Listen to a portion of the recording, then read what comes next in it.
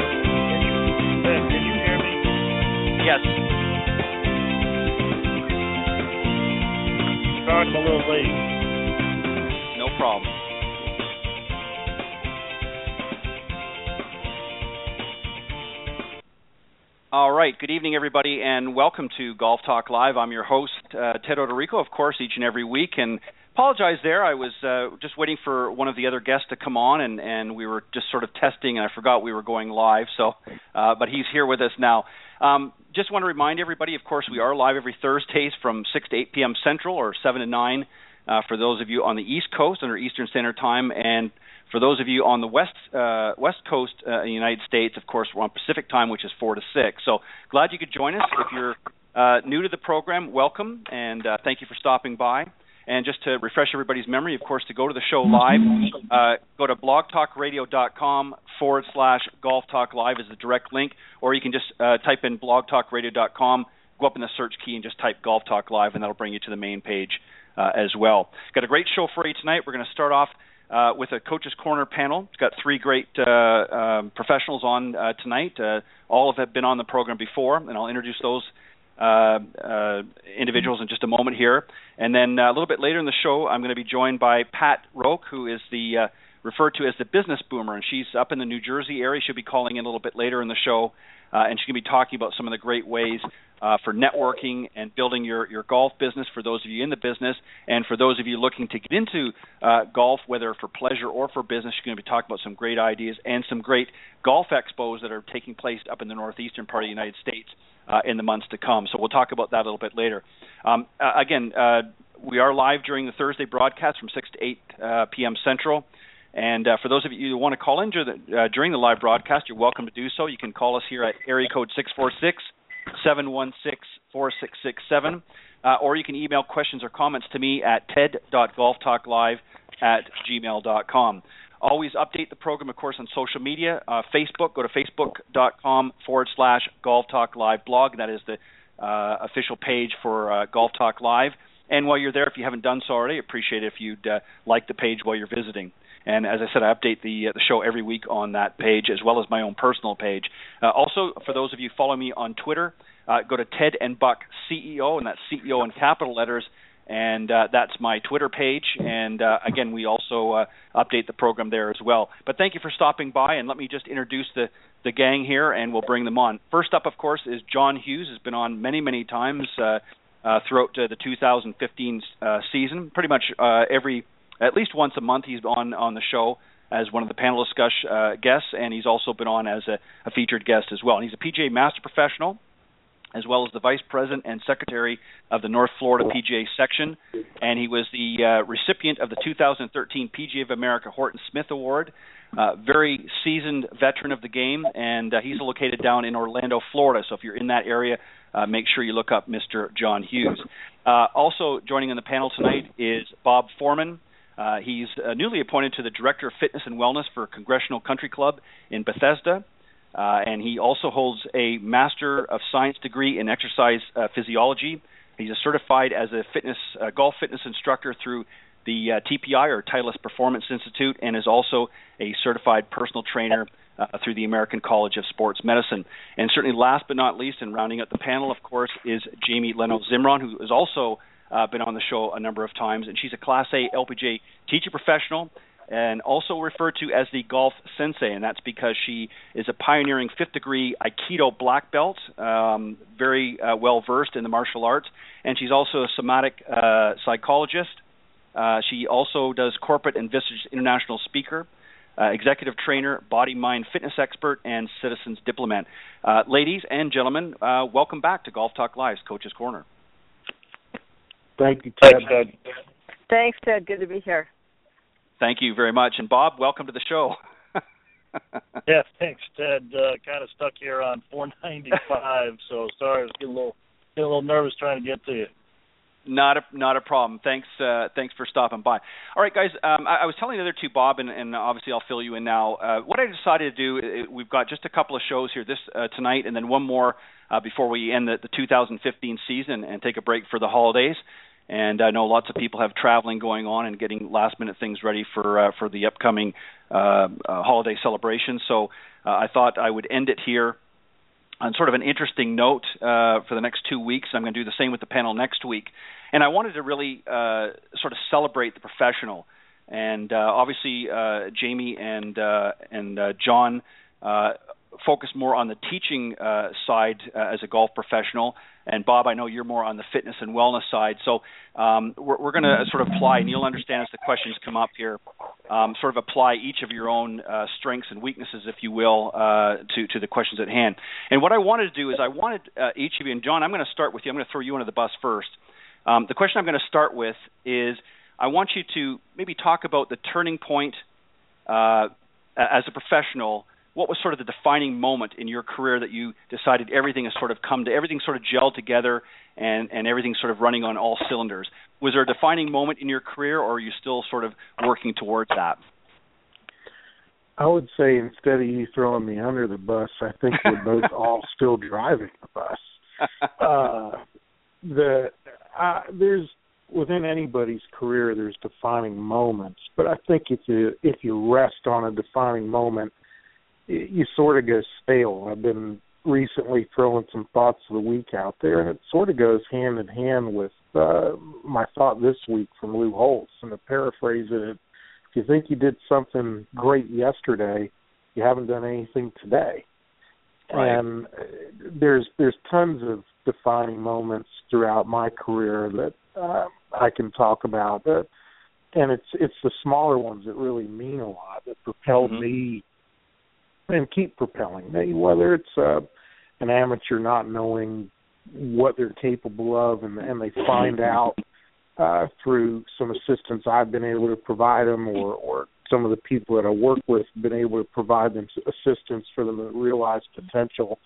A mentor, a coach, a confidant, just saying the right thing at the right time to help me get over an obstacle or a hurdle, or just waking up one day, quite honestly, and experience something I wasn't planning on doing, but yet it was motivational and it's inspirational enough to sort of open my eyes to things that wasn't currently doing. Right. I think we all in a teaching and coaching career tend to have those moments throughout our entire career, not necessarily one that defines you and propels you.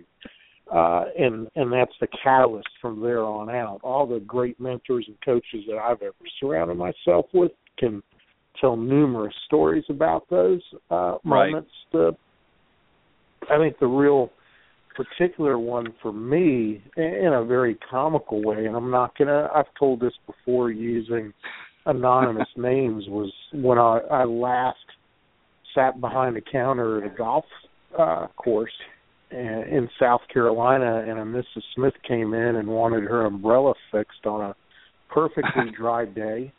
I offered her a brand new one, identical, and she wouldn't take it, and I ended up riding in a cart for 3 holes behind her trying to fix her umbrella with every contraption you could think of, a stapler, duct tape, scissors, screwdrivers, you name it. And she had to have this umbrella. The defining moment there for me was I wasn't cut out to fix umbrellas, but at the same time, it took me away from doing what I was really liking to do at the time, and that was to teach. And I ended up being late to a lesson that day, which within 2 weeks I had put in my 2-week notice and haven't looked back. That was the beginning of my full-time teaching career, so I have to thank Mrs. Smith for that, and hopefully her umbrella is still working. Yeah, very, very good. I like that. That was a great story, John. Jamie, I'm gonna skip to you next, and then Bob, I'll let you round it out. Jamie, what about yourself? I mean, you've obviously had a lot of extensive training, not only in golf but also in martial arts, and I know that you work hand in hand with both of those areas in what you do, both on and off the golf course. But was there a time in your career as a professional, whether it be when you were first sort of starting out, or has it been somewhere along the journey that you've just sort of really come to an awareness, if you will, of everything just sort of flowing in the right direction? That was for Jamie. Sorry, I was on mute. I have two stories I could share with everyone. Because I've had kind of an odd path, I would say, to being a professional. I was a junior state national champion, and I went to college about a year or two before Title IX kicked in, which would have created a golf scholarship for me. But since there wasn't a golf scholarship and not much of a golf team at Stanford, when I went to Stanford, I just missed it by a couple of years. I kind of changed directions. I didn't go further with golf, which I certainly could have, probably played on tour, but I didn't. I started practicing martial arts because I didn't have a golf scholarship. And when I was 25, I opened my own martial arts school in San Francisco. And I was teaching one day, and I was showing how you put your hands on a wooden sword that we use in martial arts. And I said, well, you see, it's a lot like golf. And yep. I had this feeling on the tip of my tongue, tip of my whole body, my whole first 5 years in Aikido up to my black belt, feeling like I kind of knew this. It was very familiar. I didn't know why until that moment. It popped out of my mouth. I went, it's a lot like golf, because the way you put your hands on a sword is exactly the way you put them on a golf club. The only difference is there's space between your hands in martial arts on a sword, but in golf we actually tend to overlap or, interlock the hands so that they connect more. But, that moment was like, and all of a sudden that tip of my tongue feeling became very clear to me. And I realized that the feeling of kind of extending my energy through this long instrument, right, whether it was a sword or a golf club, was very familiar. And we have a throw in Aikido that kind of goes to the back like a backswing and forward like a forward swing. And it was like ding, ding, ding, ding, ding, and it all started kind of gelling, shall we say, and falling into place. And years later, I really didn't golf a lot for, 15, 20 years. I was so busy nationally, internationally doing martial arts. But I was in San Diego, and a friend of mine since kindergarten in the state I grew up in was visiting me, and she said, I'm golfing. Would you give me a golf lesson? And so I took my sword and my 7-iron. She took her golf clubs. We went out to Torrey driving range, and I started showing her some things, and I taught it just like it was a martial arts lesson. And wow. She starts hitting the ball. It starts going up in the air. I'm like, you got to be centered and match up your backswing and your follow-through, and you don't want to use brute force. Use your relaxed, connected, energetic breath power. Use your lower body, all these kinds of things. And she literally fell on the ground and screamed and tossed her legs and her club up in the air, and she went, oh, my God, this is like enlightenment. You ought to teach this to the world. And that was a very defining moment because, it was really the beginning of Ki Golf. I kind of went very quietly for about a year. I started putting some things together, which I may talk about a little more after that. But, and that's what really got me back to golf and led me back to the LPGA and becoming a Class A teaching professional and on and on and on. So that was quite a moment, a 1 hour in my life that changed things. Well, and to do so well. Right, and that's exactly what I'm talking about. There are times in everybody's career where things happen, and I wanted to really talk about that. I thought it was kind of an interesting thing because, we all kind of have an idea, why we got into the business and what reasons we sort of gravitated towards golf. whether it was, being introduced as a youngster or, for some other reason. And it's interesting to hear some of the different stories, if you will. And Bob, I know yours is a little bit different because you're not really per se a golf teaching professional in the same sense, but you approach it from a little bit different. But I know that you as well do work with a lot of golfers, and in addition to others.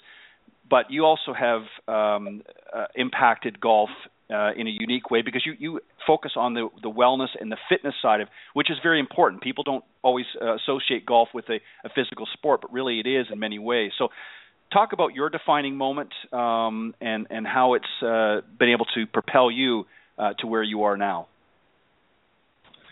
Well, I mean, in the 30 years I've been in the fitness field, always had an interest in combining the golf, which I enjoy playing, and the physical side of it, the physicality of the golf swing.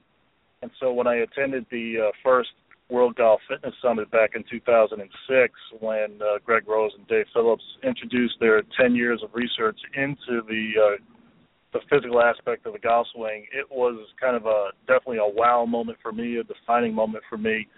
And it really kind of opened up the game, it changed the game overnight.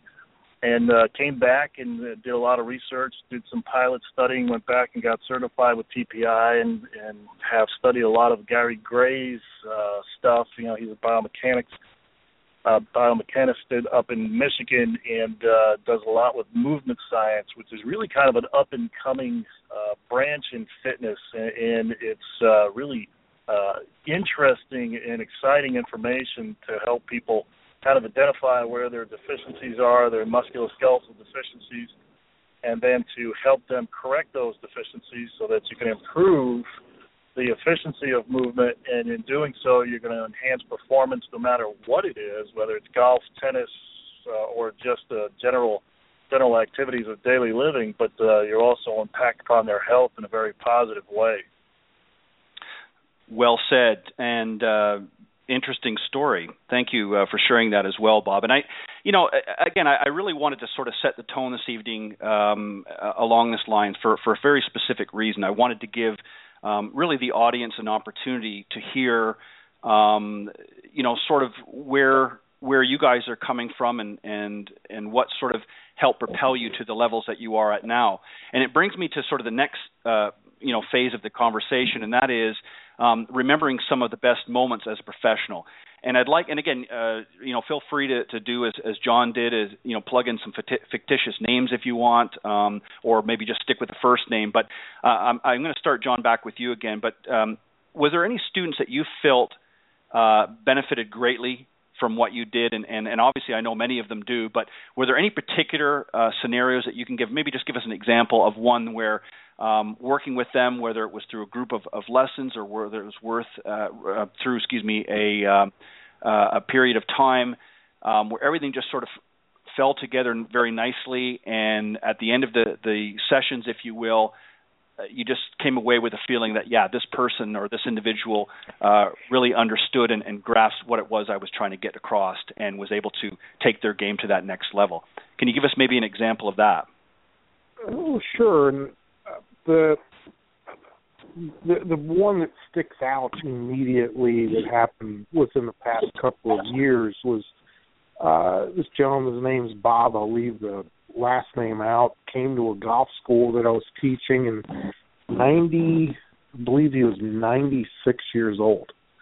Wow. And was playing 2 or 3 times a week. Lives in a home, not an assisted living home, but just a home where there was other older people his age or a little bit younger that had a lot of common interests, and one of them was golf. So they'd play 9 holes every Tuesday and Thursday.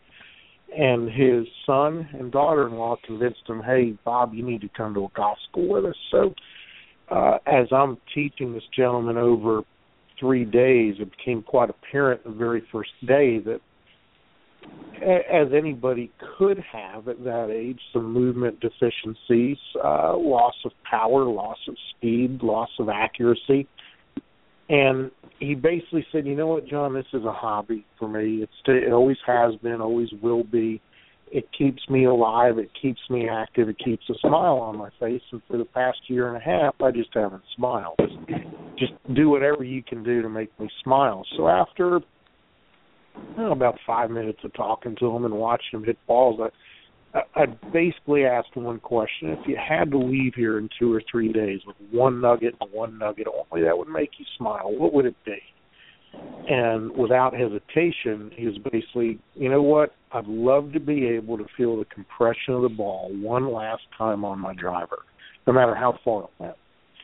So for 3 days, this gentleman worked harder in proportion to his age and physicality than anybody I'd taught in a long time, including tour pros. This guy was just constantly doing what I asked him to do. I literally had to sit him down. Bob, sit down, take a break. Would you?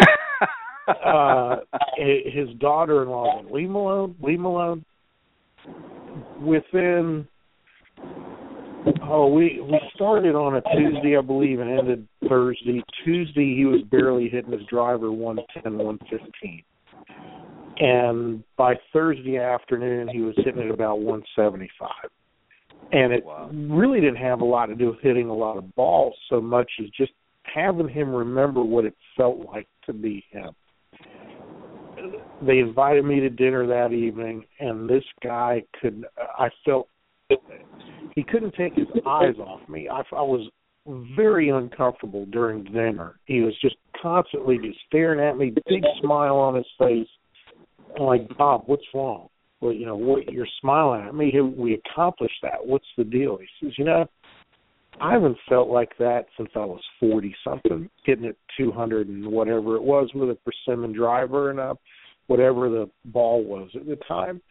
And I'm so happy. I don't know what else to do. He was just literally frozen in time that way. And I still hear from Bob. I hear from Bob every couple of months. He still plays. I remind him of some of the things that we did, and he's actually been able to just improve his lifestyle overall as far as strengthening his core and having better posture. And now he doesn't have as big an issue with some of the other motor skill and movements that elderly people have. That's one that really sticks out. I've worked with a lot of great players, and I've worked with a lot of great people, but that one in particular to me sort of stands out for two reasons. Not for anything I did so much as for what he did. You just never know what you can accomplish. If you rest on your laurels and have expectations, you're doomed for failure. And Bob was willing to look beyond what he thought his capabilities were without expectation of what he used to do. But going along with that, hand in hand, you've got to be able to work a little bit at it. You've got to be willing to go that little extra mile. Whether someone's telling you someone's motivating you to do it, you should be self-motivated to do it, and know what your limits were. And what was funny for me from a teaching standpoint of view is watching this gentleman and really understanding what limits could be when the right inspiration and motivation was there. I still remember that. I still talk to people about that. You had to live it. You had to be there to really appreciate it. But I think it's a lesson for us all that where there's I've since sort of changed the phrase, you can't teach an old dog new tricks. You absolutely can if they're willing to. And that's really the key for anybody listening out there, whether you're an instructor, someone trying to get better. If you have a will to do it, you're capable of doing it. You got to believe in yourself. Well said. Great story, John. Thank you for sharing that. Jamie, I'm going to go on to you. Do you have a particular student or maybe even a group of students with a similar story where you've sort of gotten all cylinders firing here, if you will, and you've worked with them and through some of the things that you've taught them, some of the discussions that you've had with them, you just came away with a sense that they really understood the message that you were trying to convey, and as a result, they were able to take away a positive experience. And I know you have many of them, but maybe just share one briefly with us, if you would.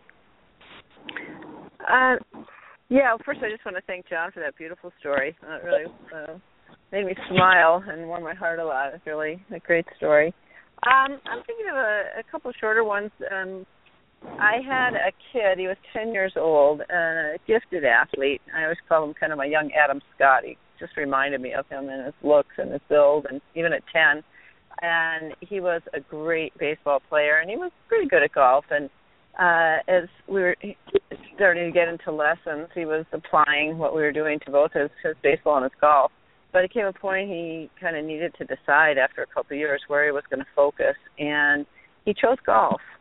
And he decided that he just loved that, the personal focus that it gave him, and loved the feeling of what he was doing and the flow and all that was going on in his golf. And he's has qualified now for the Web.com tour. And so, yeah, which, you know, is really, really nice. And I talked to his parents and him occasionally. You know, obviously he's had other teachers along the way and was a college standout. But, you know, it just always made me feel good that from what we did at that point in time, he chose golf. And even now as a young man and attempting to get to play at the top level, that he still goes back to some of those roots that we worked on, which is really, a nice feeling. And then I think of another guy who was about 40 years old. He's been golfing since he was a kid, a businessman. And he came for lessons all the time, and he hit the ball so nicely. He was, you know, had that kind of golf ability since he was a kid. But I have this balance board that I got from a couple of tennis pros who developed it. It's called Grail Sports. It's an 8-board balance board. And we've been using it in golf, and it's a connected kind of balance board. So you have two discs, and your feet are on there. Anyways, we worked quite a bit on just being on that board, turn the board with your feet to get him out of trying to kind of muscle it in any way at all with his arms or hands, and really get things connected. And I'll never forget this one shot he hit where it was as pure could be. And the feeling that he had, at the end of that shot, we were both silent for like 5 minutes, and then he finally spoke, and he said, I've been looking for that feeling, that shot my whole life.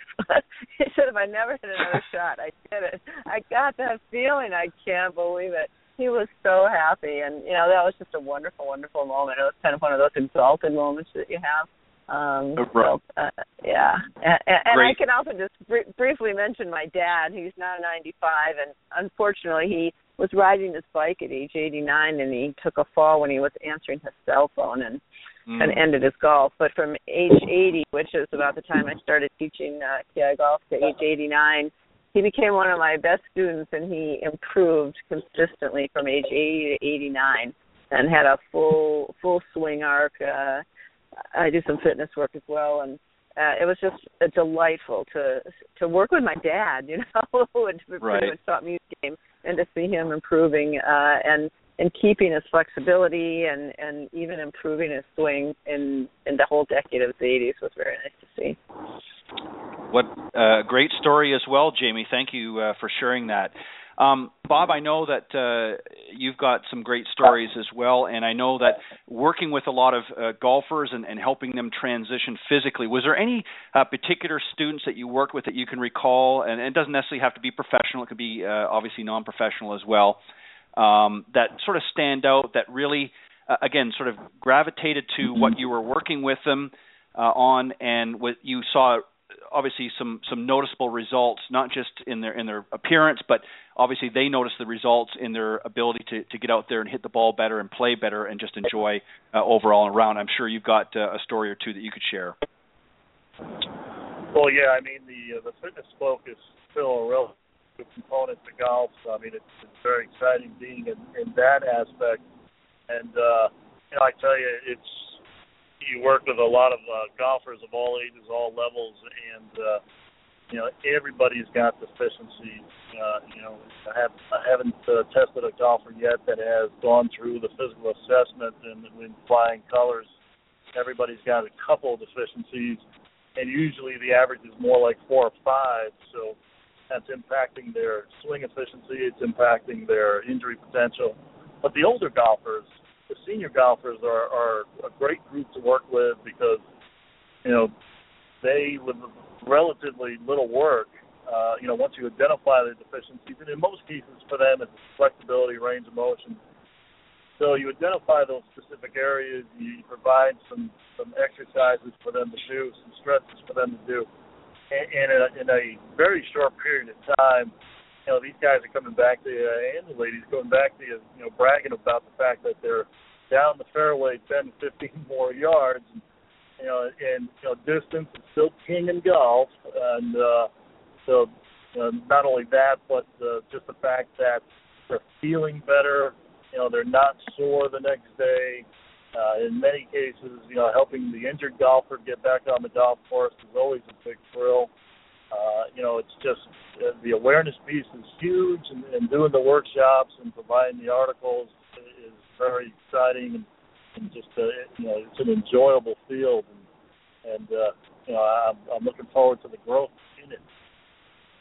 Fantastic. Well points taken, and thank you, Bob, as well for sharing your take on that as well.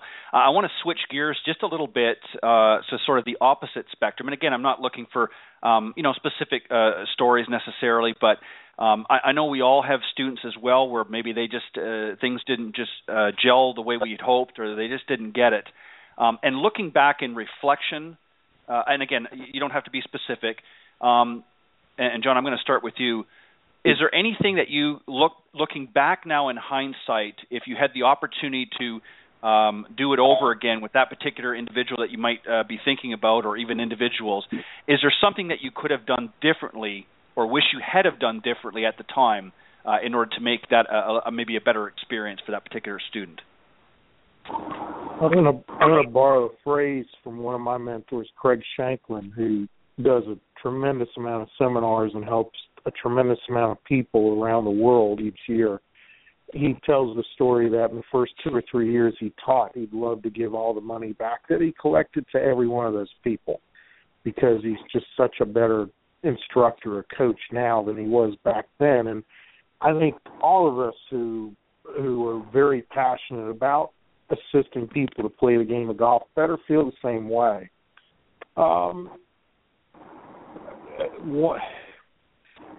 As I'm digging through my collection of stories here, there's always somebody that I probably could have done better with, and it's typically after the lesson that you sort of feel that way, that maybe if I'd said something a little different, or did this drill or did that drill, maybe the outcome could have been better. I think the real key for us all is to remember that for the majority of people that we teach, unless you're working specifically with professional tournament players, that it is a hobby. It's a pastime, and that fun should be part of it.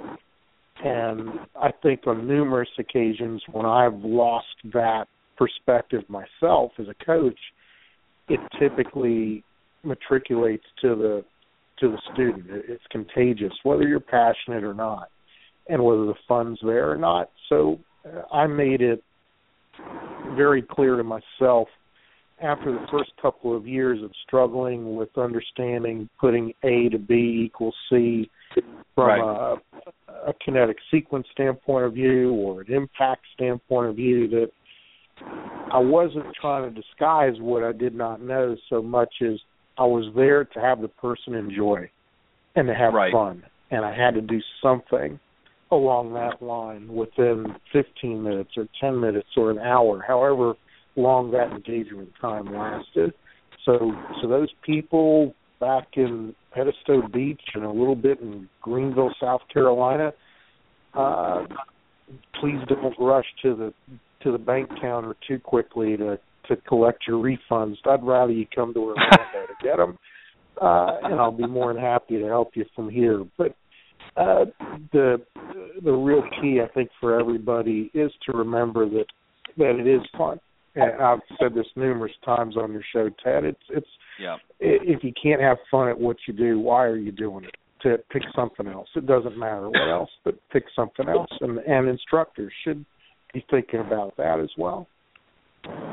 Exactly. And again, well said, John. Thank you very much.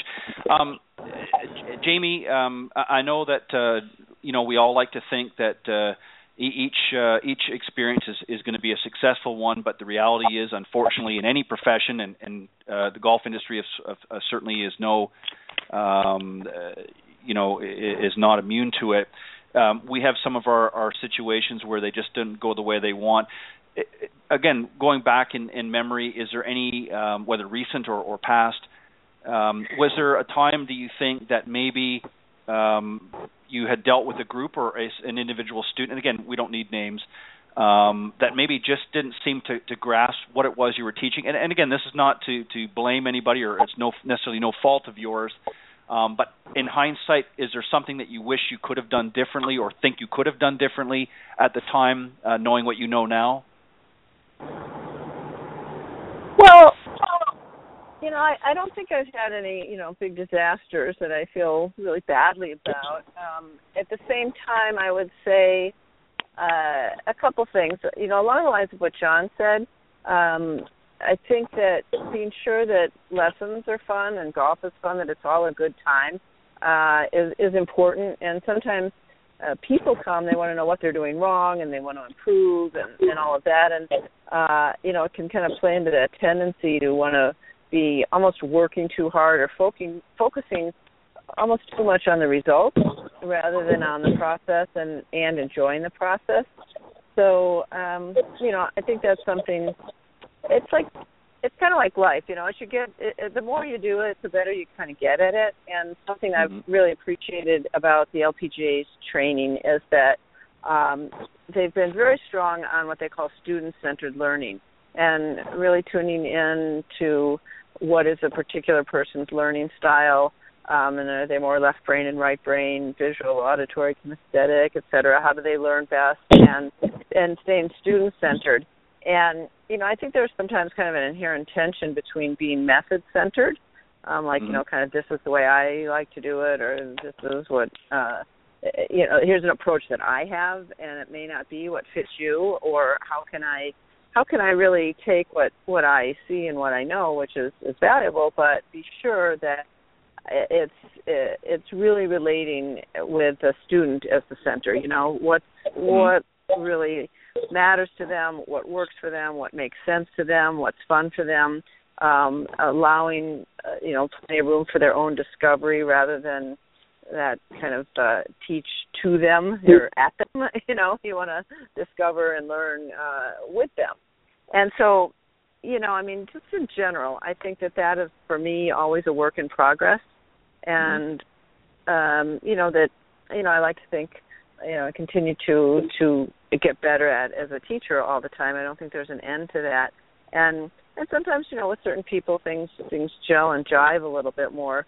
I do think that when, coming to moments of frustration, golf can be frustrating in and of itself, and sometimes the learning process or a lesson can be frustrating. And I've tried to learn to kind of, back off and, let's just really see what's going on here and how can we improve this connection and the fun so that, things start going better. If they've run into some difficult spots, I can't really say that I feel really badly about any particular student,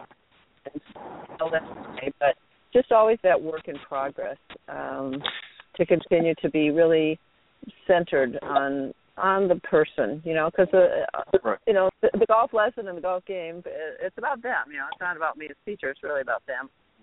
Right, exactly. And I think it kind of goes to the point that John brought up earlier about one of the examples that he gave with the gentleman, in his 90s, that if you're, as a student, if you're coming just to learn but are not prepared to put in some time and effort yourself, then you're really not going to take away from it. And obviously, John, as you had expressed with your example, this particular individual was willing to put in the time and the effort to see those improvements. And regardless of your skill level or your teaching ability, if the student's not receptive and willing to put in that additional, time and effort to put together some of the thoughts and components of what you're showcasing, then they're not going to reap the benefits. And I think we've all had those experiences, myself included, over the years, where you might come with all of the the wheels greased and rolling in the right direction. But if the student's not prepared to not only receive it in the way it's meant, but also take from that point on and move forward and be able to put it into motion, then it's very difficult to yield the results a lot of times. And I look at that as really a failure on the student's part, not so much the instructor or teacher's side. Bob, I want to give you an opportunity as well, because I know it's a little bit different in your scenario, because obviously there's certain things that you can measure. By looking at somebody, you can see the physical, not just their physical changes of their body, but their strength abilities. But were there times when maybe earlier on in your career, when you were first sort of starting out, that you felt that maybe approaching things a little bit differently would have yielded a better result? And obviously with what you know now over the 30-plus years, you're able to sort of put those together and say, okay, I know I can avoid this, or I know I can go in this direction here because this over here maybe doesn't work quite the same. Is there an example like that in the Rolodex, if you will? Well, Ted, it's really not different. And I'm going to run with what everybody's talking about in terms of putting in the time and the sweat equity, as Bob Vila used to say. Everybody's looking for the quick fix in golf, and the manufacturers know that, and they push the right buttons in terms of their ads. And, the newest, biggest driver, the newest golf ball coming out. There's always words in there about power and accuracy and distance. And so many amateur golfers feel that all they need to do is just drop $50 for a dozen of the new Pro V1s, and they're going to get more distance. It's going to improve their game, and same thing with the drivers. But I kind of use the analogy that if you buy a used car that's not running all that well, and you spend a lot of money to put 4 new tires on it, thinking that it's going to help run the car better, you're fooling yourself, because you got to really kind of tune up the engine and fix the mechanism that's swinging all that stuff. So you definitely have to put the time into it. And the frustrating thing with a small percentage, of the golfers that I've worked with over the years is that the areas that they need to work on, and how it's going to benefit them, and you kind of drill that into their heads, and yet they just don't have the motivation to really kind of stick with it. And again, it's a small percentage, but for the most part, you definitely see some good results. But just wish I could help those people a little bit more. Yeah, and well said, Jamie and Bob as well, for your thoughts on that.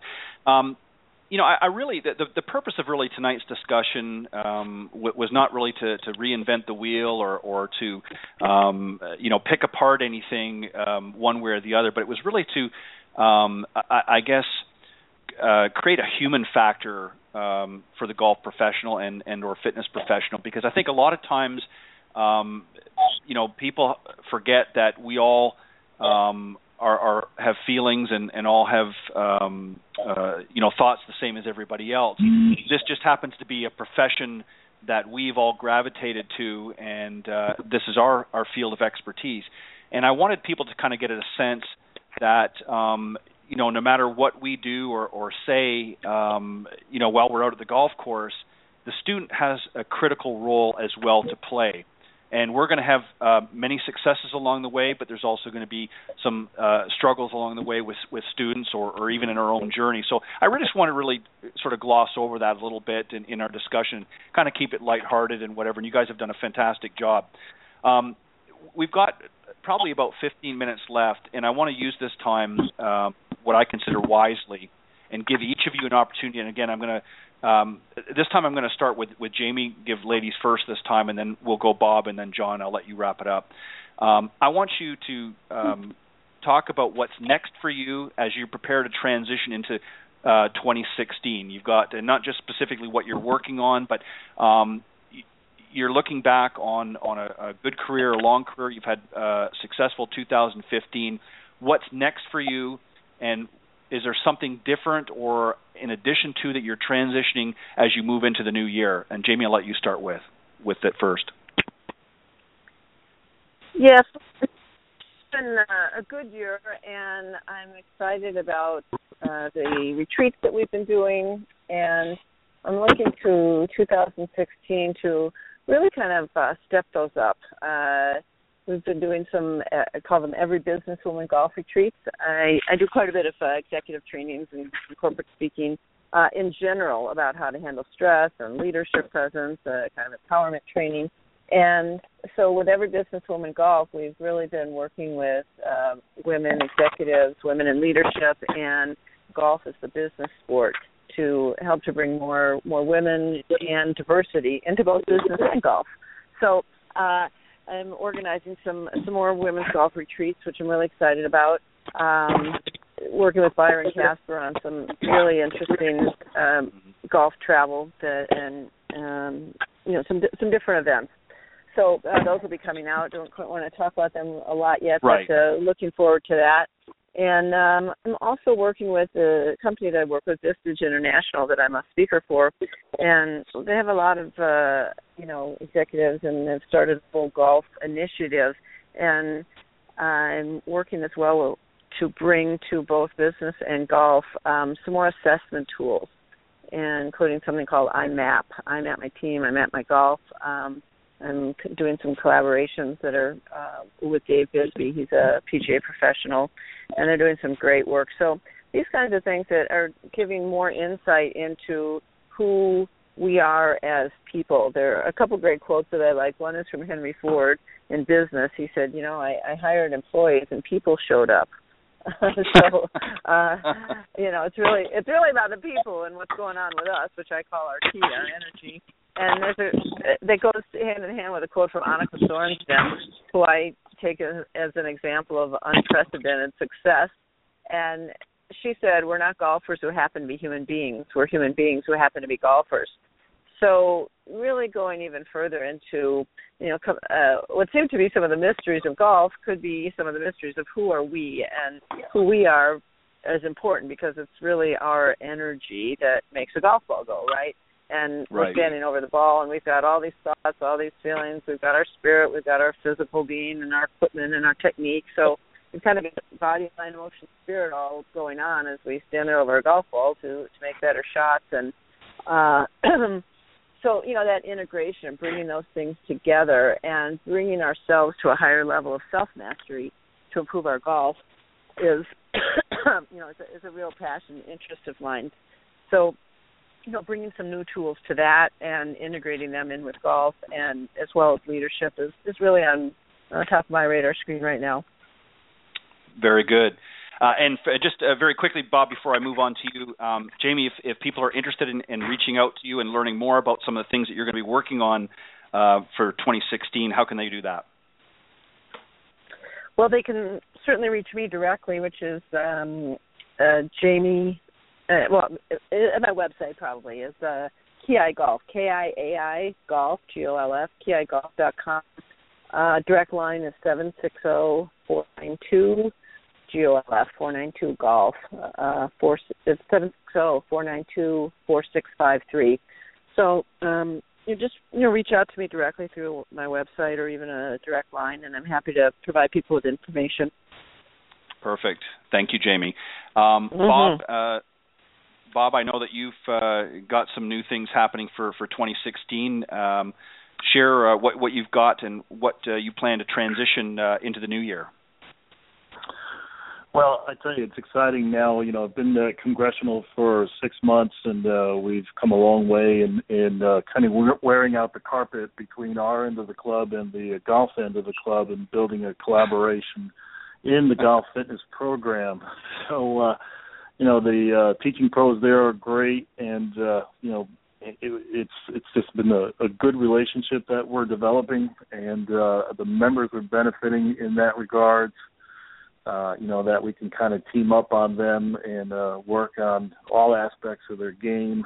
We've put together some workshops that we provide the members. We're throwing in some articles into the newsletters and just providing the awareness and the education as to what it is and how it can benefit them.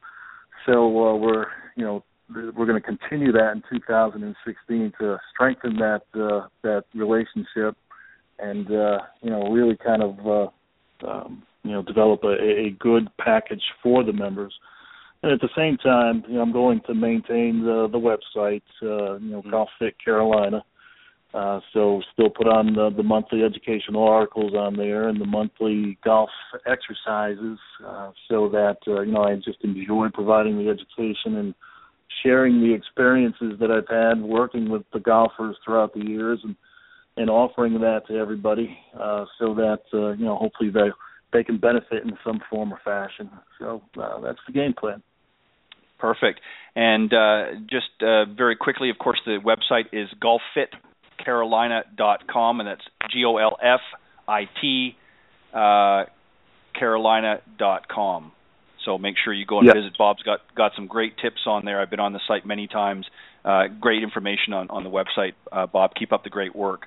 And certainly last but not least, Mr. John Hughes, what are you got cooking to transition into 2016?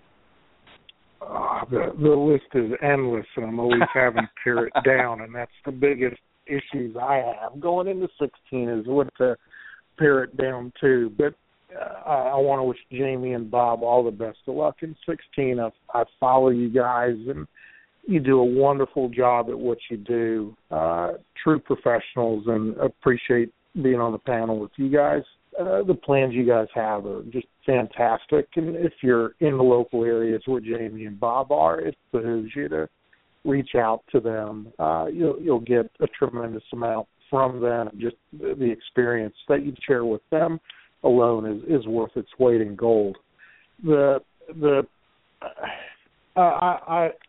I do have so many things on my list. It's incredible. I think some of the pet projects I'm going after is I've been working on 2 manuscripts now for quite a few years, and I'm just going to dive into one and get it done because I have some other business opportunities that go hand in hand with that. I think over the course of 16, you're going to see probably a little bit more video on my website, a little change in the website. You're going to probably see a few more player development programs on there than what's been in the past. I'm really getting behind the host facility that's been great to me this year, Falcons Fire Golf Club in Kissimmee, Florida.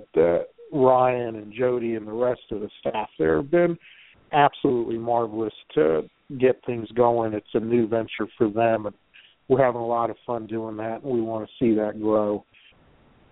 The one other thing that sort of hit home this year was the finality to things. My grandmother passed of complications of Parkinson's about 8 years ago this week, and this year, later in the year, my father was diagnosed with that, and through the help of 2 partners of mine, Golf Pride and Flight Scope, I'm now in diving headfirst into protocols to help neuromuscular deficient golfers. There's really no protocol out there. We do a lot for the veterans, and rightly so, and we do a lot for amputees, and rightly so. But sort of lost in the mix are these people who have these uncontrollable things that go on, and without medication and or physical activity, period, life just sort of slowly withers. And what a lot of people don't know about Parkinson's in particular is that almost 35% of all sufferers of Parkinson's in the United States is under the age of 45, which is an amazing number. So I'm really diving head first into that. I've been named to the Central Florida Parkinson's Society. It's a 501c foundation, and we'll be doing a lot with them as well as some other researchers from around the country to really find some ways to help the neuromuscular deficient people out there who truly enjoy the game, and we'll be trying to make strides that way. And then I think there's 3 things that I always live by, and one of them is apropos for this time of year. Everybody knows of Cheech and Chong and their little skit with Santa and their reindeer and the magic dust. When a little more for Santa, a little more for Santa. Well, if you're the lesson taker, if you're the student, all we're here to help you do is find that dust. You possess it in your pocket. And whether it's Jamie, Bob, myself, anybody you've ever had on the panel, that's what we're there to do, is help you dig deep into your pockets and find that dust. Number two, remember that when fatigue sets in, technique breaks down. This is something I learned as a soccer player trying out for the U.S. national team almost 40 years ago.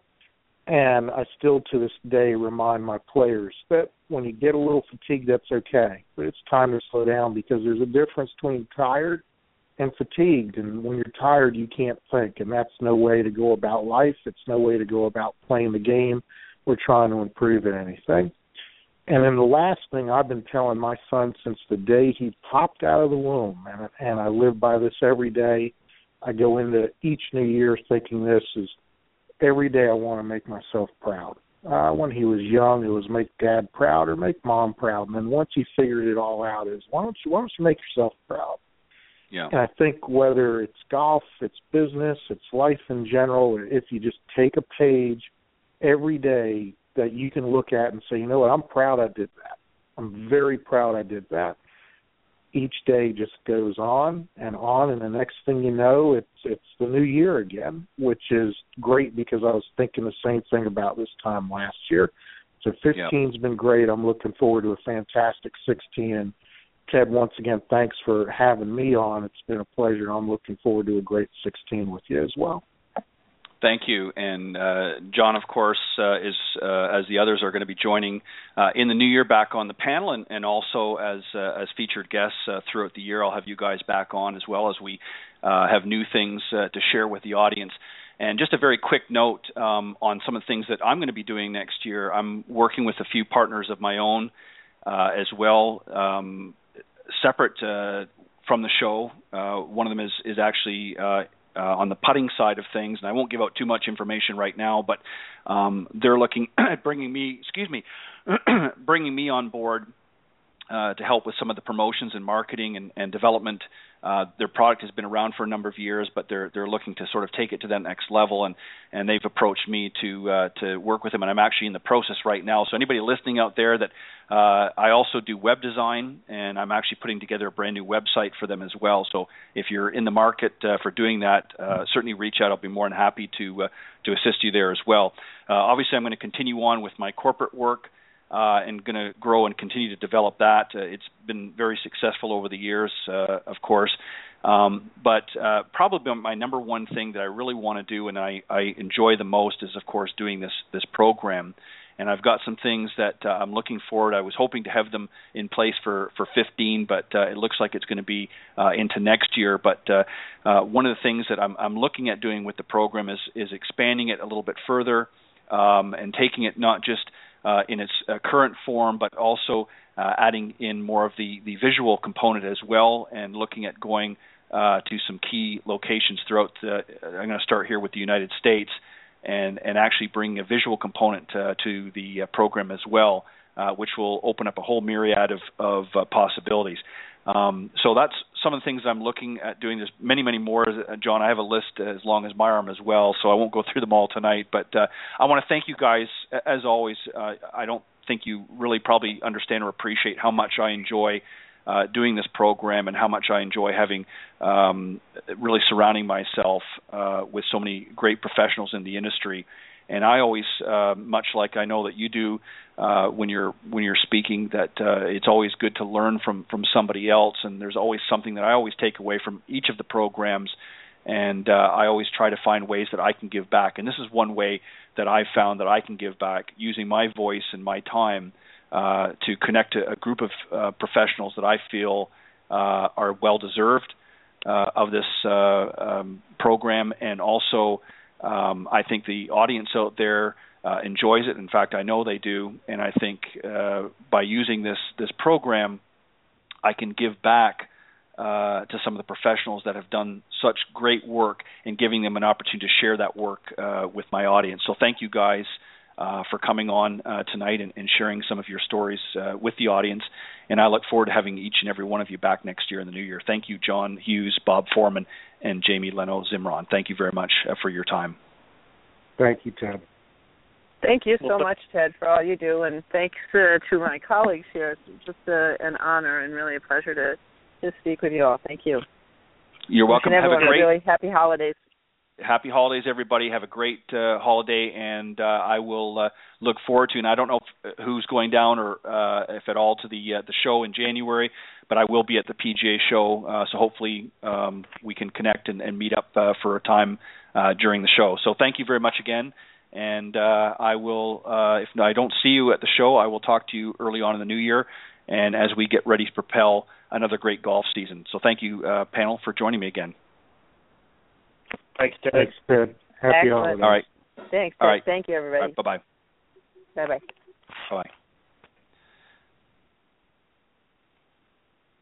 Okay, that was my Coach's Corner panel tonight of Bob Foreman, Jamie Leno-Zimron, and John Hughes on the Coach's Corner panel. Thanks, guys, for doing a tremendous job and sharing your thoughts and views about the game and sharing a little bit about what it is that you guys do. And as I said, I always enjoy doing what I do here on the program, because it gives me an opportunity to not only share it with each and every one of you out there, but also gives me an opportunity to learn maybe something that I hadn't thought of, so I can take that knowledge and information and then in turn share that with some of my students and some of my fellow colleagues.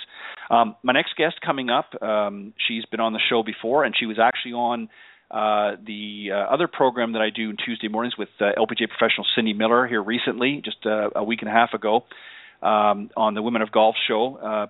Pat Roque, who is also referred to as the Business Boomer. I'm going to give you a quick little introduction here, a little bit about Pat, and then we're going to come on and talk a little bit about some of the ways that she's helping to grow this game as well. Pat, as I mentioned, is referred to as the Business Boomer. She's an award-winning marketer, keynote speaker, and transformation coach. She knows not only how to make business boom, both on and off the course, but just as a phenomenal young lady. She teaches golf marketers and business professionals how to attract and engage their ideal clients. She's a master connector and teaches systems to transform essentially your life and grow your business now, which is what we all want. She delivers record-setting growth and big ideas as a social media and marketing lead for the Women's Golf Association of New Jersey, and now which happens to be the largest women's Northern New Jersey golf league with over 500 members. And growing, of course. She drives social media for the ShopRite LPGA Classic and the Barclays PGA Tour event. She's also served on the boards of the WGANJ, which is the Women's Golf Association for New Jersey, and the New Jersey Association of Women's Business Owners, Healthcare Business Women's Association, and the Northern New Jersey International Special Events Society. She has an extensive experience mentoring and marketing to women in their role as not only golfers, executives and moms, but family concierge and health and wellness decision makers in the family. Pat's also a mom of her own, herself rather, of two college kids, and plays golf around the world with her husband Alex. So let me bring Pat on, and we'll talk a little bit about how we can grow the game as business professionals. Hello, Good evening. Ted. Good evening, Pat. Welcome to Golf Talk Live. Thank you so much. How are you this evening? I'm doing fantastic. Winding down, of course, as we transition to the end of 2015 and get ready and excited looking towards 2016. And as I was just expressing to the panel, everybody's sort of got lots of interesting things happening in the new year, myself included. And I'm not giving away too many of the secrets quite yet, but a lot of good things are going to be happening in 2016 here, both with the program and outside of it. But we're going to talk about some of the things that you've been working on here. And let me just start off. I know we talked about some of this on the other program, but we're dealing primarily with a little bit of a different audience here tonight. So I'd like to review some of that if we can. Now, you've talked to me about your involved with some great golf expos this year up in the northeastern part of the United States, particularly the Metropolitan Golf Expo, which is coming to New Jersey in February. What are some of the things that you're doing there and some of the efforts in help to grow that and bring golf and expand it in the New Jersey area? Well, thank you for asking. I'm really, really excited because, quite frankly, I am the demographic we're going after. Last year, I know you know this, but for the sake of the audience, I'll repeat. It's interesting because I've been an executive and working person for many, many years, but I only learned how to play about 6 years ago. So at age 45, picking up a set of clubs and completely falling madly in love with the sport, it's completely changed everything. So through personal growth and realizing that it's, widened my circle of friends, improved my marriage, I've sold millions of dollars of business on and around the golf course, and growing the game with the Women's Golf Association, I've literally took carloads of people to a local show and pulled up. I had so many new people. I had 3 new sets of clubs waiting to be purchased just in my car alone. So thousands of dollars of buying power, and we walked out with some refurbished balls and some gloves. There was nothing there for us. It was more like an old man cigar smoking flea market sort of thing.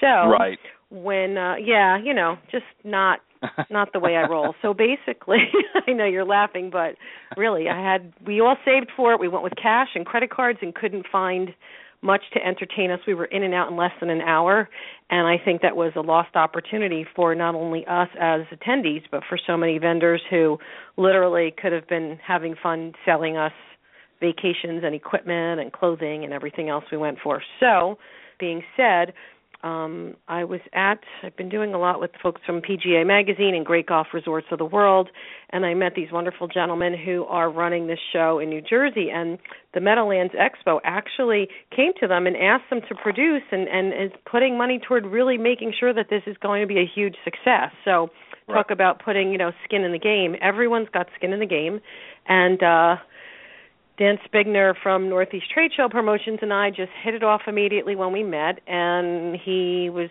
I guess, smart enough to say, go ahead and run with it. Let me run with some of my crazy cockamamie ideas.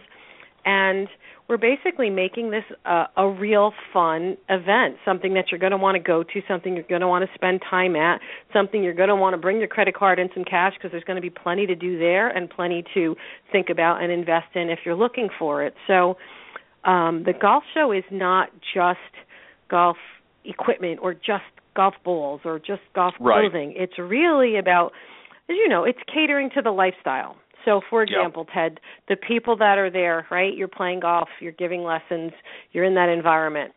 They tend to drive nicer cars. They tend to go on vacations. They tend to invest in, work clothing and their leisure recreational clothing because there's definitely a wardrobe to be had. They have multiple pairs of shoes. They travel around the world. The demographic is the demographic. So our golf expos are going to have world-class golf instruction. We're going to have speakers from the stage, so we'll be doing training and workshops.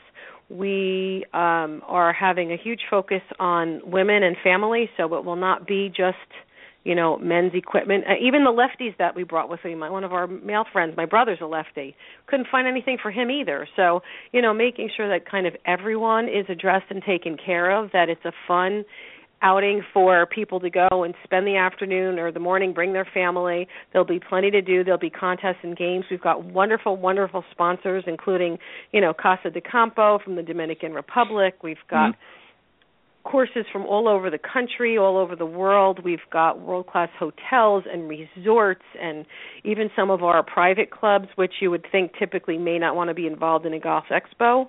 We've got private country clubs involved this year as well. We've got wonderful designers. And you had the chance to meet with Carolyn Samaro from B-Skins. Just first-class ladies, Carolyn and Stacy, who run the organization. They're really forward-thinking. Like, literally, I get to go in with them and contribute and tell them, I want a pocket here. Can you make this taller? Can you make this shorter? They're really, really catering to the needs of the modern-day golfer and the fact that we go from work to the golf course. Like tomorrow morning, I'm actually giving a training session for our local Chamber of Commerce. So I'm going to be doing a whole presentation all morning long, and then I will leave, go meet my husband, and go play 18 holes, I hope, because it's supposed to be gorgeous out tomorrow. Having a show that caters to lifestyle and the realities of how we live today, I think is going to make the difference. So now we've got an expo in February in the Meadowlands. I've got Rhode Island. I've got Western Massachusetts, Saratoga, and then in September there will be a World Team Championship. It's going to be a tournament and an expo at the Atlantic City Convention Center. And we're going to have qualifying rounds and events all year. We're going to have auctions for foursomes, and we've got plenty of groups that come to us asking us for places to go play. So we're kind of a golf club or resort's dream partner because we have stacks and stacks of groups of golfers looking for places to play. You raised it. Yeah, you mentioned something interesting, and I alluded to it, of course, in the introduction. You've helped to grow one of the groups in New Jersey to 500 plus members, as I've mentioned. Obviously, it's a women's group, and a lot of people, and you and I have talked about this a little bit in the past. I think in the industry still don't get it. They still are focusing on the men's side of things, and really women make a lot of, and if not most of the purchasing decisions in the family household for many things, including big ticket items. A lot of people think, well, it's primarily because the way society has sort of been ingrained for years, that the male went out and worked and did this, but now many women have over the years have now moved into the business world and into the executive world, and they want to get involved and recognize the effect that golf has as a business tool. They're starting to get that, so they want to be exposed to that as well. And as you mentioned here just a moment ago, a lot of the expos and even the PGA show that we're going to go to in January still predominantly is a male-dominated show, and there's a lot of hungry women out there that are looking to and have money to spend that they need to really pay attention to. So let's talk about, you mentioned a couple of places, Meadowlands, Atlantic City. These are, and Rhode Island, of course, these are high-income areas, and there's a lot of women that have, a lot of disposable income. They need to, for lack of a better word, smarten up and really start to focus on this demographics, and you're helping to do that. Let's talk about some of the ways that you're helping to do that. Well, it's interesting. Well, I guess partially because literally I am the demographic, so I think if there's an empathy or an understanding, I know what it's like to be left out, and I know what it's like to be left behind. So I think when I was first thinking about playing, I was already a very accomplished and successful business person. Not to sound egotistical, but I'd been successful. I knew what that was like. I know how that feels. So to go from being super successful to then having to find a place to go be a completely humble and exposed and raw newbie all over again at age 45 or whatever age you are was kind of an interesting, change in mind shift. So first it was about raising your hand to say, yes, I realize I'm missing out. And for me, a lot of it's about mentoring. So when you want to grow the game, putting signs out and just offering cheap lessons is not the approach you or I or many of our friends are talking about, because part of it starts with mindset. Why you deserve to have fresh air and sunshine, why you deserve to incorporate health and wellness into your lifestyle, why you deserve to have an hour or 2 or 3 or 4 that you shut your cell phone off. So first and foremost, that whole I don't have the time for me time, it's a mindset thing. So if you can start with that and address that up front, you're going to, that's just one obstacle, one hurdle. And the next part of it is that you have to make it inviting. You have to meet people where they're at. So when I literally was shopping, so what happens? I decide I want to play golf. Of course, I'm going to drag my best friend along. So she and I, like two knuckleheads, go on this venture, and we go shopping for places to golf, because that's what women do. Where can we play? We didn't know. And our husbands tried to teach us, and we played at the local county course for a while, and it was fun, but obviously that's not the best idea for a long-term plan of action. It was enough to wet my whistle and know that I wanted to do it. It was also enough to know that that's not the way I was going to learn. So we went shopping for places to golf. And we called stores, and we met one of the organizations in our area. There's not a ton of them, quite frankly, but we shopped around, literally. Yellow Pages, listen to me. Online and asked people, and we met one group, and because I was a woman executive, I had access to an organization, one in particular, and you can never cast a stone at a whole organization, but the individuals that I happen to come across, I suppose you'd say, I didn't feel comfortable. At that point, at that time, my first exposure was not warm and welcoming and, oh, don't worry about it, this will be fun, this will be relaxing, everybody stinks at some point, come play with us. It was, what do you mean you don't know how to play? So it didn't give me a big, brave, yeah, let's do this feeling. It made me think, oh, am I nuts? What am I doing? Right. This maybe isn't such a good idea. So I kind of laid back a little bit, and then I was playing with my friend at a little local par 3 executive, tiny little course, wonderful for practicing the short game. It's called Twin Willows in New Jersey. Love it. The owners are so nice and friendly, and they help you. And we met a woman there, and we watched her, and she could hit the ball. Not only could she hit it, she could hit it straight, and she could find it. To us, that was amazing. Think about how, set of fresh eyes that's never seen it. It's like somebody that grew up on an island and flew to the United States and walked in Times Square, right? Right, exactly. Like for me, Times Square, I'm looking at it, it's my screensaver. I'm so used to it. But for somebody who's just not brought up or familiar, everything's an aha moment. So we met a woman who was gracious and kind and said, don't worry, come on over here, watch, I'll show you, and don't worry, I stink too sometimes, and just chatted and made it very low-key and funny and laughed and said, you know what, we've got plenty of places for people like you.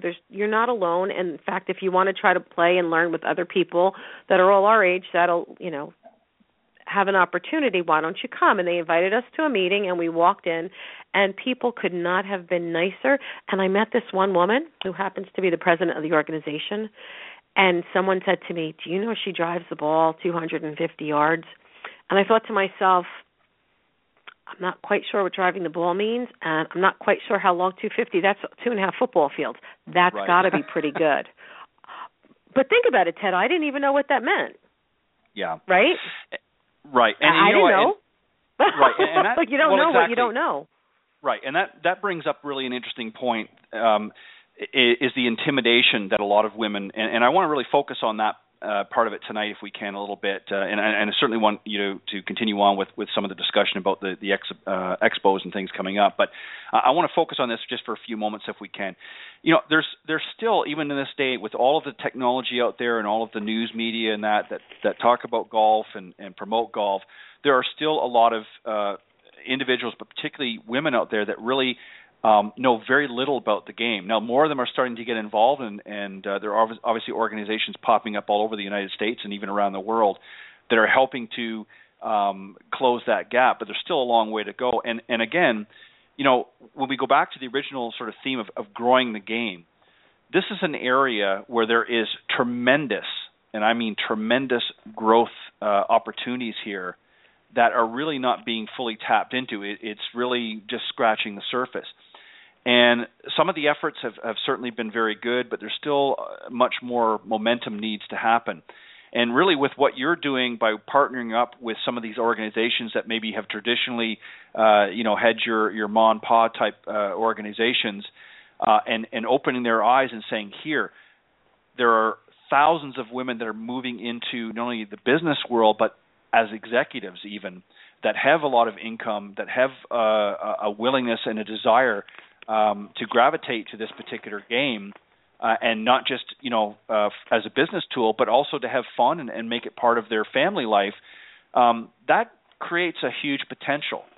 And it kind of befuddles me, and there's a word that you don't hear too often, unless you're my age.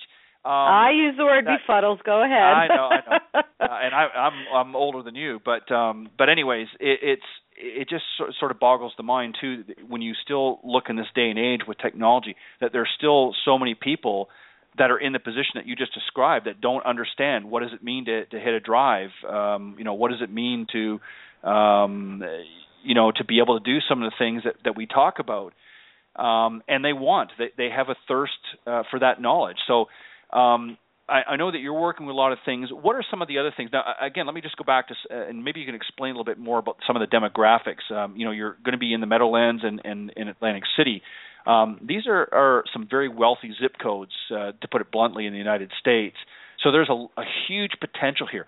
What's the message that you're trying to get to some of these golf expos, if you will, and get them to really focus on through the next year? Well, quite frankly, I'm bringing an all ships rise with the tide approach to growing the game.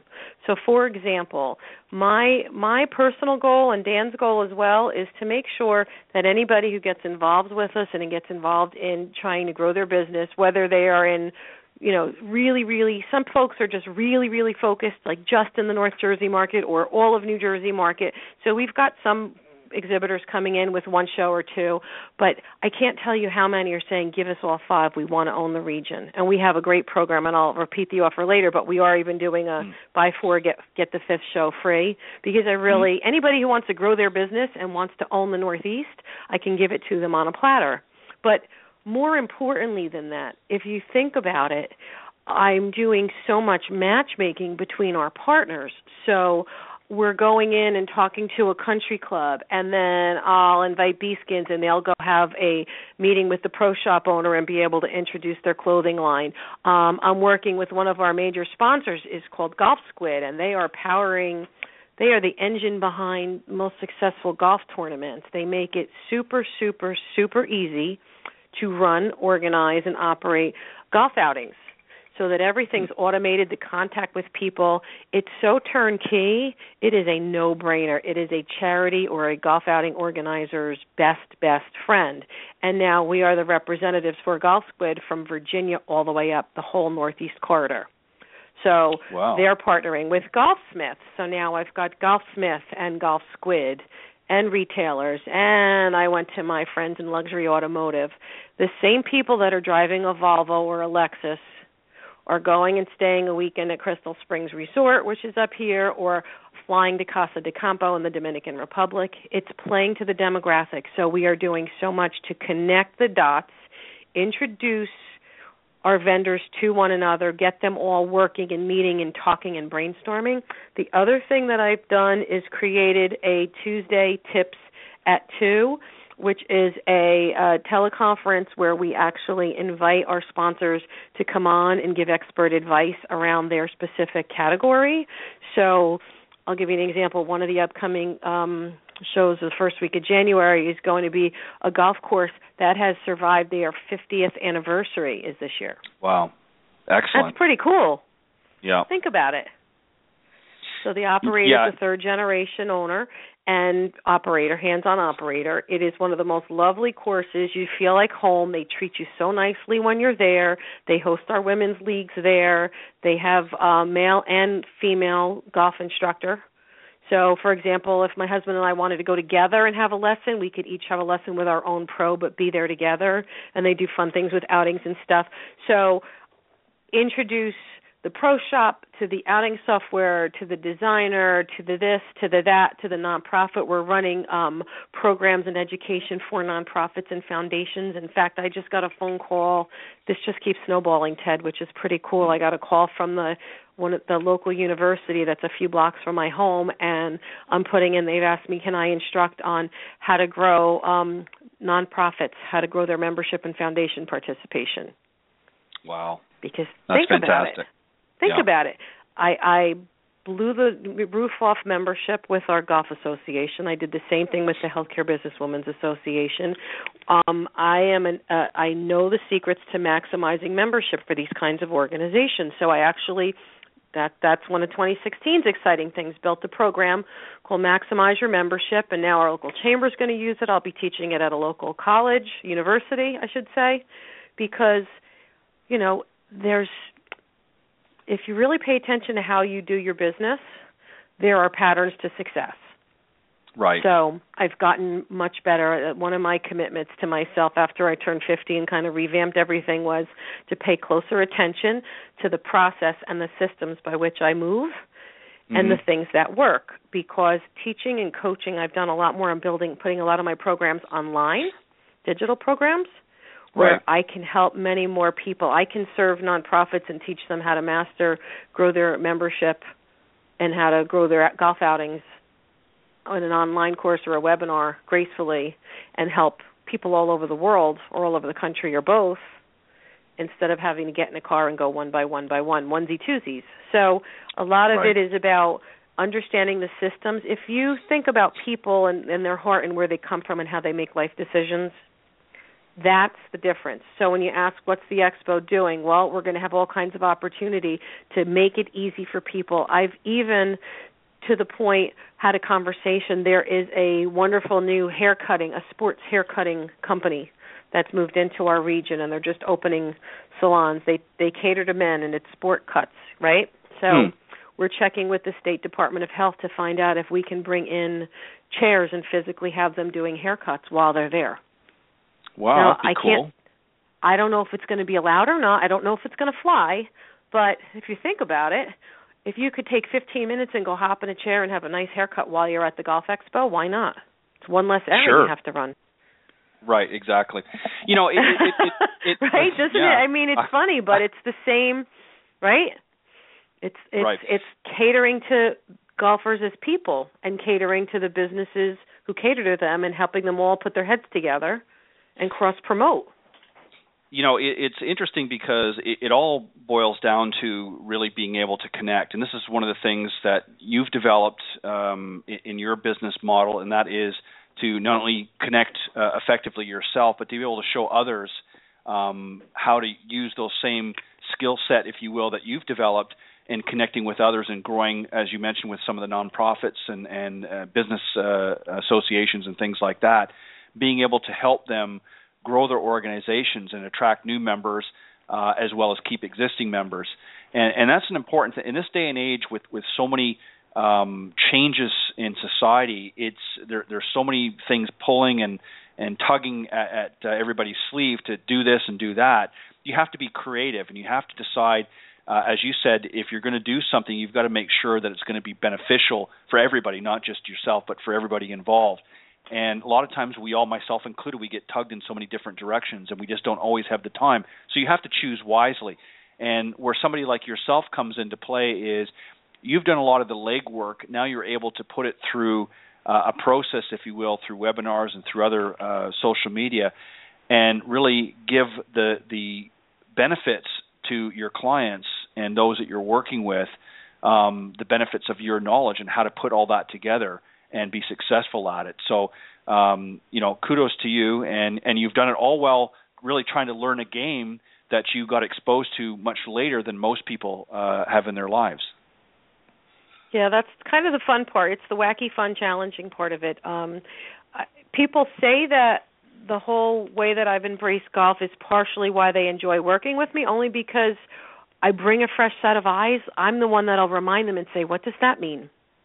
Even if I now know what it means I might not have known it a couple of years ago. So let's figure out how to take the jargon and bring it back to layperson's terms. Let's figure out how to take the mystery out of some of it. Let's figure out how to open it. So I'll even give you an example. I did my keynote speech, my 50 Rocks Life Lessons for Success, and I was called in and I provided it for one of the major corporations. They're a PGA Tour sponsor. And I presented in front of 150 people live, standing room only, and 8,500 people over their intranet. Yeah, it was awesome. Standing room only. They were hugging, they were kissing, they were crying. I had laughter. They were standing up chanting. I rock the room. It's really fun. I have fun when we do those things. But ironically enough, now we're talking about, follow up with mentorship programs and women's leadership programs and being able to take, a keynote and be able to show them how to put a system in place to use it and spread it and make it work. But one of the executives there is a senior level female and never played golf before, ever.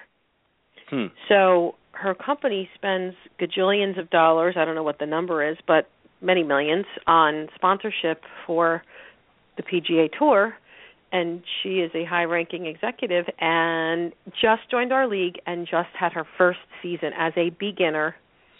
And fair to say she's at least my age, right, let's just say, and had so much fun. So much fun. So when does a woman who walks around as an EVP or SVP or vice president of a major global company, you have a certain stature and a certain way you carry yourself when you're in your office because you're the leader, and then you get to go kick off your shoes, change into your your spikeless sneakers, and at 5:30 in the afternoon, go out for 2 hours, hit a few balls, go to the the pub after the 19th hole, have a Cobb salad and a beer or whatever you choose to have, and relax and be one of the gang. Right. Think about that. It's pretty cool. It's really cool. It's huge. And, it also is interesting because another point that really you make with what we're talking about here is, growing an organization is one thing. I mean, as I mentioned, there's lots of great organizations out there that, can fill up and get members, but then they don't know what to do once they've got all the members there. Where do they go next? What's the next natural progression?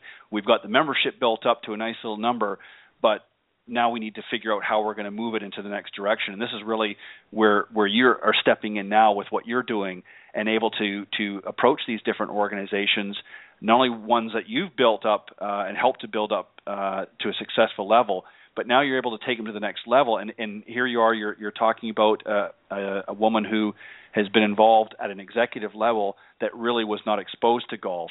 And now she's had her first season. She's, as a beginner, granted, but she's had that experience. Now she's going to see and reap the benefits of not only from a social standpoint, but from a business standpoint. She can now understand why so many people have gravitated to golf, because it is really a personal journey. Golf mimics life, as we all know, in so many ways. And there's so many things that we take away from golf that we can use, and vice versa, that we can use in our own personal lives. So this is something that you're helping to do, and I think it's great, and this is why I enjoyed having you on the program before. And you've also utilized your skills in helping to connect with a lot of great people. You mentioned Carolyn Samaro and also her partner Stacy Sorrentino from B-Skins. People like this who are in a business environment, who are catering to the sports-minded or the athletic-minded individual. You're helping them to connect with organizations and groups, if you will, in order to help grow their businesses. Talk a little bit about some of the ways that you're helping these people to connect. Well, it's interesting. So part of it is a matter of making introductions to, whether it be organizations, whether it be places like the PGA Show or the merchandise associations and things like that.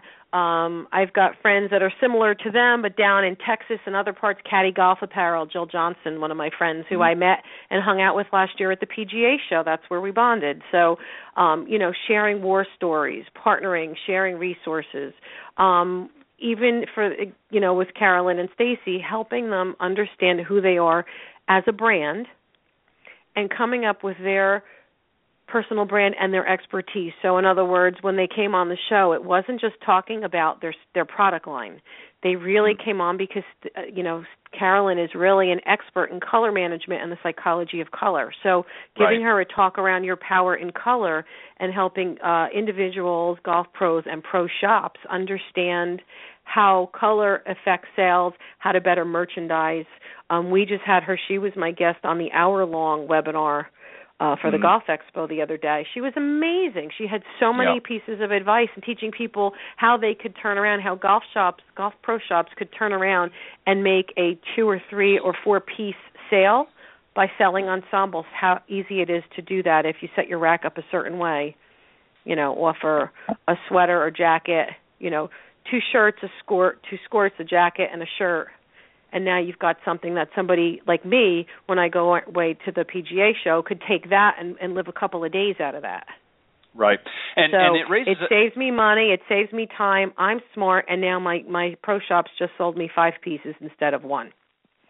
And here's, again, right? Well, exactly. And this goes back to what the point I was making earlier about really the industry needing to take a hard look at this and understand that there's a whole new demographic that's just waiting to be invited, if you will. And I think one of the things by getting into the pro shops and into the golf stores and really going after the women's market, and it's not just a matter of stocking the shelves, but it's putting some thought behind it. If you look at most of the major stores out there that have for generations, if you will, or years, catered to the women's market, they have created a technique, if you will, that has been very, very effective in encouraging and enticing and inviting women to come into their places of business.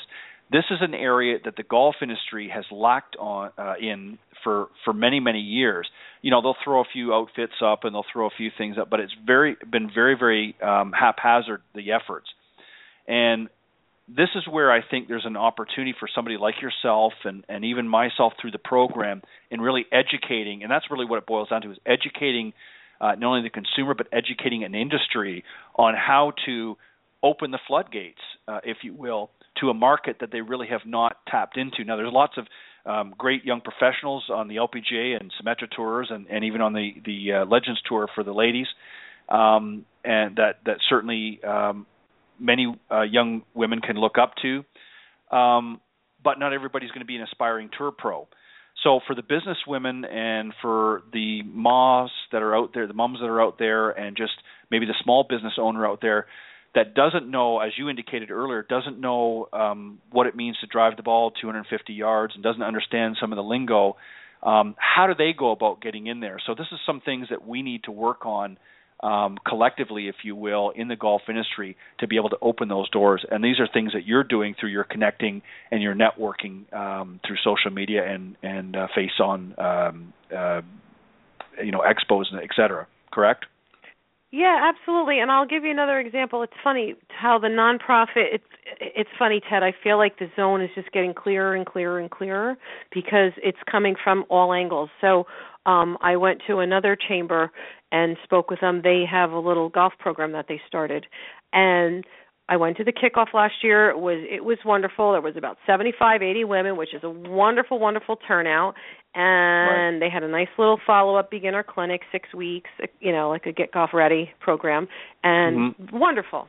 So I went to them this year and said, by the way, we're with this organization. We have 500 women. We're from all over the area, swarming and surrounding and in your county and your coverage area. So we'd love to collaborate because you have started something wonderful, but we'd love to be able to be a resource because perhaps our women may need to know about your organization and your organization, let's say, because they only offer it 1 day a week. So what happens if Mary can only play on Tuesday and your lessons are Monday? Right. So, it's an interesting, sometimes it's just as simple as opening doors with conversations. And not everybody says yes and wants you with open arms because you just never know. But the fact is we are having those kinds of conversations with other organizations. Again, I'm all about laws of attraction and collaboration. If we stop thinking competitively and start thinking about helping each other, it's mind-boggling how much further we will all get together. Right. And that's the spirit from which I operate, and that's the spirit from which I teach and from which I coach.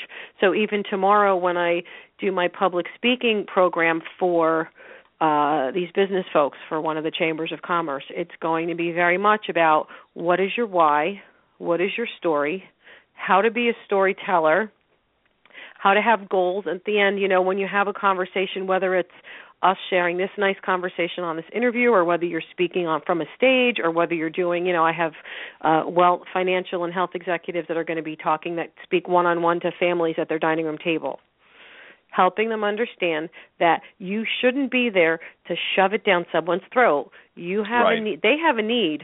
They need what you want. Maybe not everyone needs what you want, but there's enough people out there. You want to reach them as people. You want to have your story straight, engage them as people, be able to tell the story, be able to have a way for them to buy, make it clear, and make it engaging. So, part of what I'm doing now is working with the New Jersey PGA and putting some programs, suggesting some things so that they can recommend, and some of the golf pros will be able to take courses and get MSR credit for some of our programs because even, marketing to women. Right. I think I could teach them a thing or two. I actually was a consultant too. There's a conference called Marketing to Moms, and there's another one called Marketing to Women. And I used to fly to Laguna Beach and Chicago because I worked, with places like WebMD and Everyday Health, and I did major stuff with brands like Procter & Gamble and huge, huge brands marketing to women for many, many, many years. So the fact that I now have golf as another layer, that's an add-on. So this is not like it's a new market that I'm just figuring out now. It's the market I've always played to. I just now realize golf could be a piece of that demographics. Happy spot. Yeah, and that's so true, and that's a great way really to look at things as well.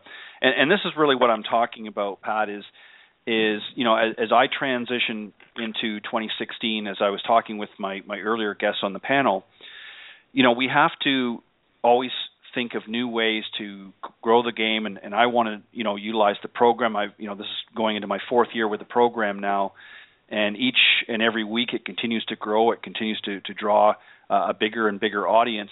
But it also, in addition to the regular audience of would-be golf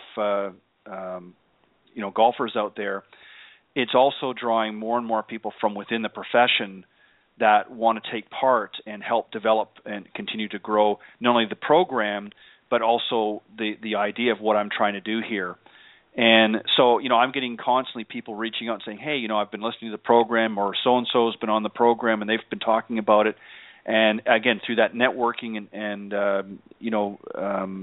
discussions, as you've talked about, this is what's happening for me with the program. So this is why I'm trying to, bring people together through this format and being able to expand it. And one of the things I'm looking at doing, as I mentioned earlier, with the show next year is taking it to sort of the next step and adding the visual component to it, where I will take the show on the road, if you will, to some different locations and do a live broadcast, which will not only include the discussions like we're having now, but also maybe have some of the coaches and instructors do some hands-on lessons, or maybe even doing some demonstrations live and having some great guests and showcasing resorts. I've got some great ideas for that as well.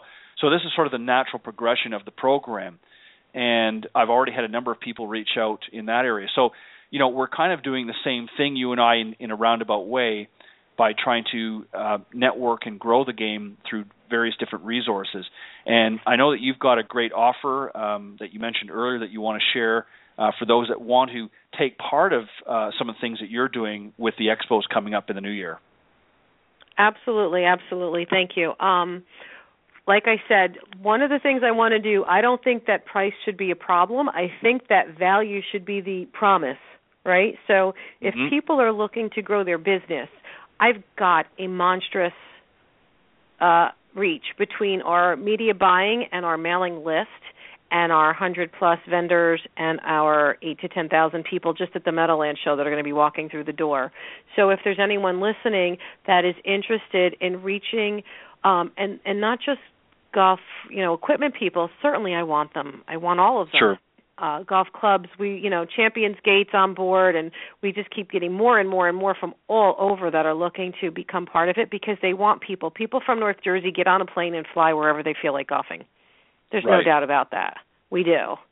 So I have open door policy that I'm welcoming people from all over the world who want to get involved. If you're looking to grow business with the demographic market in the Northeast, from Atlantic City and Meadowlands, which is right outside New York City and New Jersey, all the way up through Massachusetts and Rhode Island and Saratoga, New York, happy to put them in. Whether it be as an exhibitor or as a sponsor, we're doing a buy 4 shows, get the 5th show free. I want there to be value before the doors ever open to the first show. That's the goal that we're aiming for. We're doing a lot to enable people. We've got some people that have a conflict and can't physically attend, and they are sponsoring, and we have either we're staffing booths for them, we've created ways to engage, we've got people that are giving foursomes, and we're auctioning and getting them involved in a pre-event auction because they want groups and outings. We've got simulators that are going to be participating in courses that will participate in the World Team Championship qualifying rounds because we're going to have this outdoor event in September. So they can be involved. We can drive and host events at different facilities from now all the way through the fall for them. So we're a year-round operation. We're offering the Tuesday Tips program where you'll have a chance to come on and highlight and talk about what makes you special and actually extend an offer. So that that is definitely something that is available. I'm also giving away sneak copy of my ebook, 50 Rocks Life Lessons for Success, and it's got a couple of chapters, $1 Million Secrets to Start Your Grow Your Life with Golf. So that's at thebusinessboomer.com/golf, thebusinessboomer.com/golf. And then the other piece is that, again, if people are looking to get involved, we're going to be doing, I'm offering a free discovery session. So anybody that's looking to kind of brainstorm where they want to take their marketing and coaching for next year, I'm doing a lot with resorts, with country clubs, with golf professionals, whether they want to put a Get Golf Healthy Nutrition program into their program to add revenue, whether they're looking for better help with marketing, whether they're looking for better ways to market to women.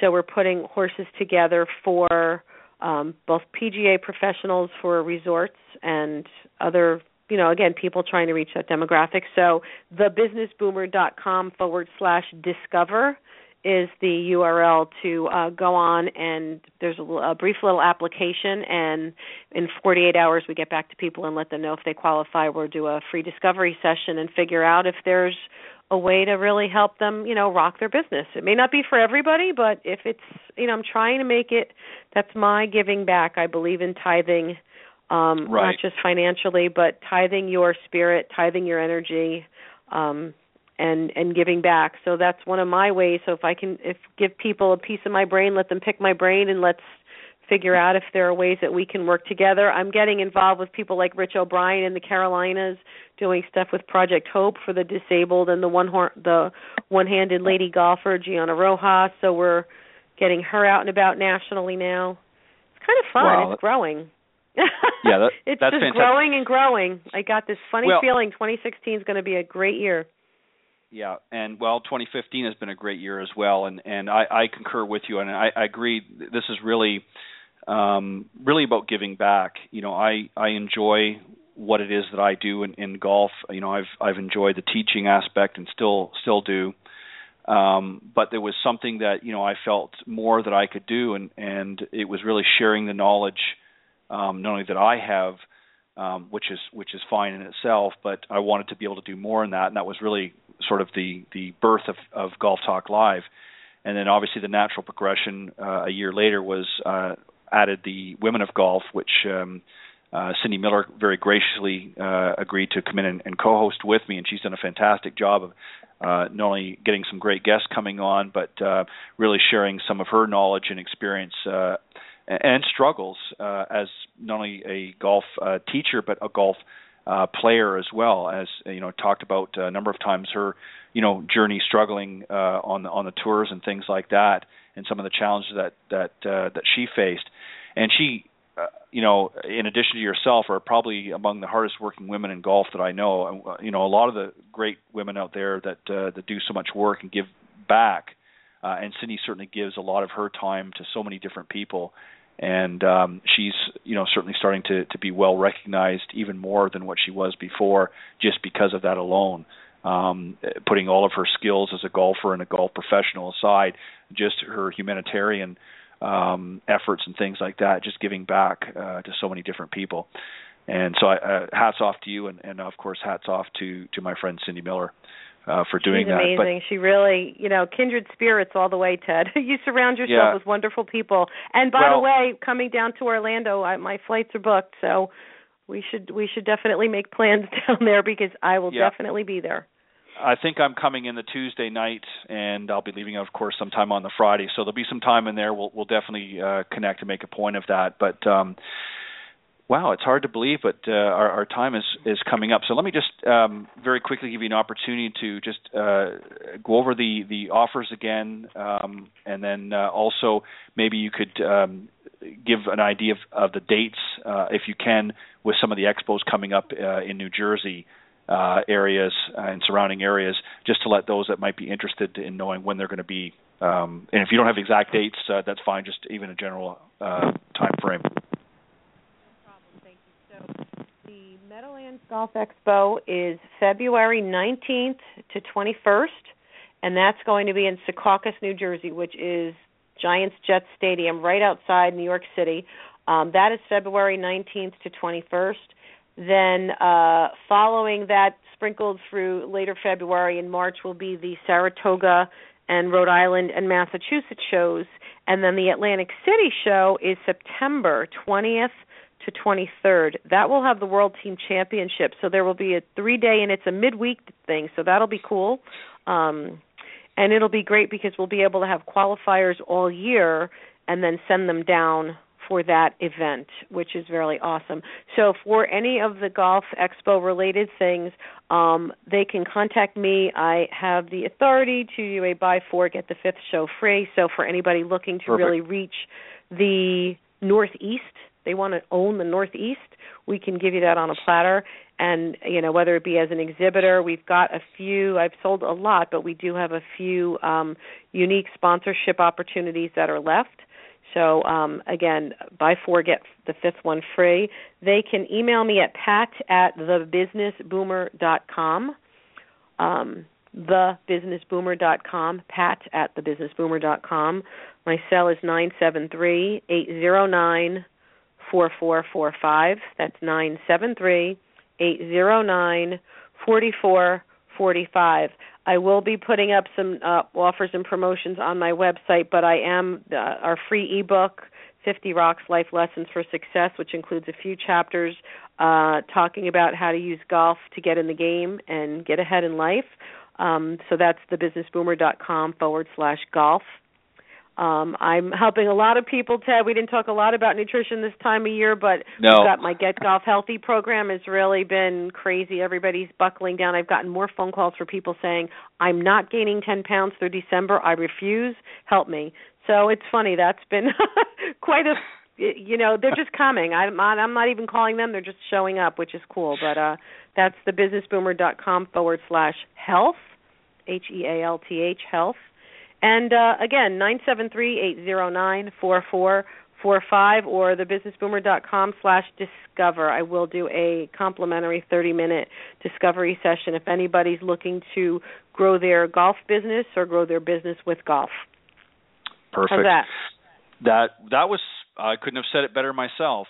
Pat, thank you. As always, it was good to have you on the show, and I enjoyed listening to some of the great ways that you're looking to not only grow the game, but help others out there grow their businesses. And that's something that I'm always passionate about as well.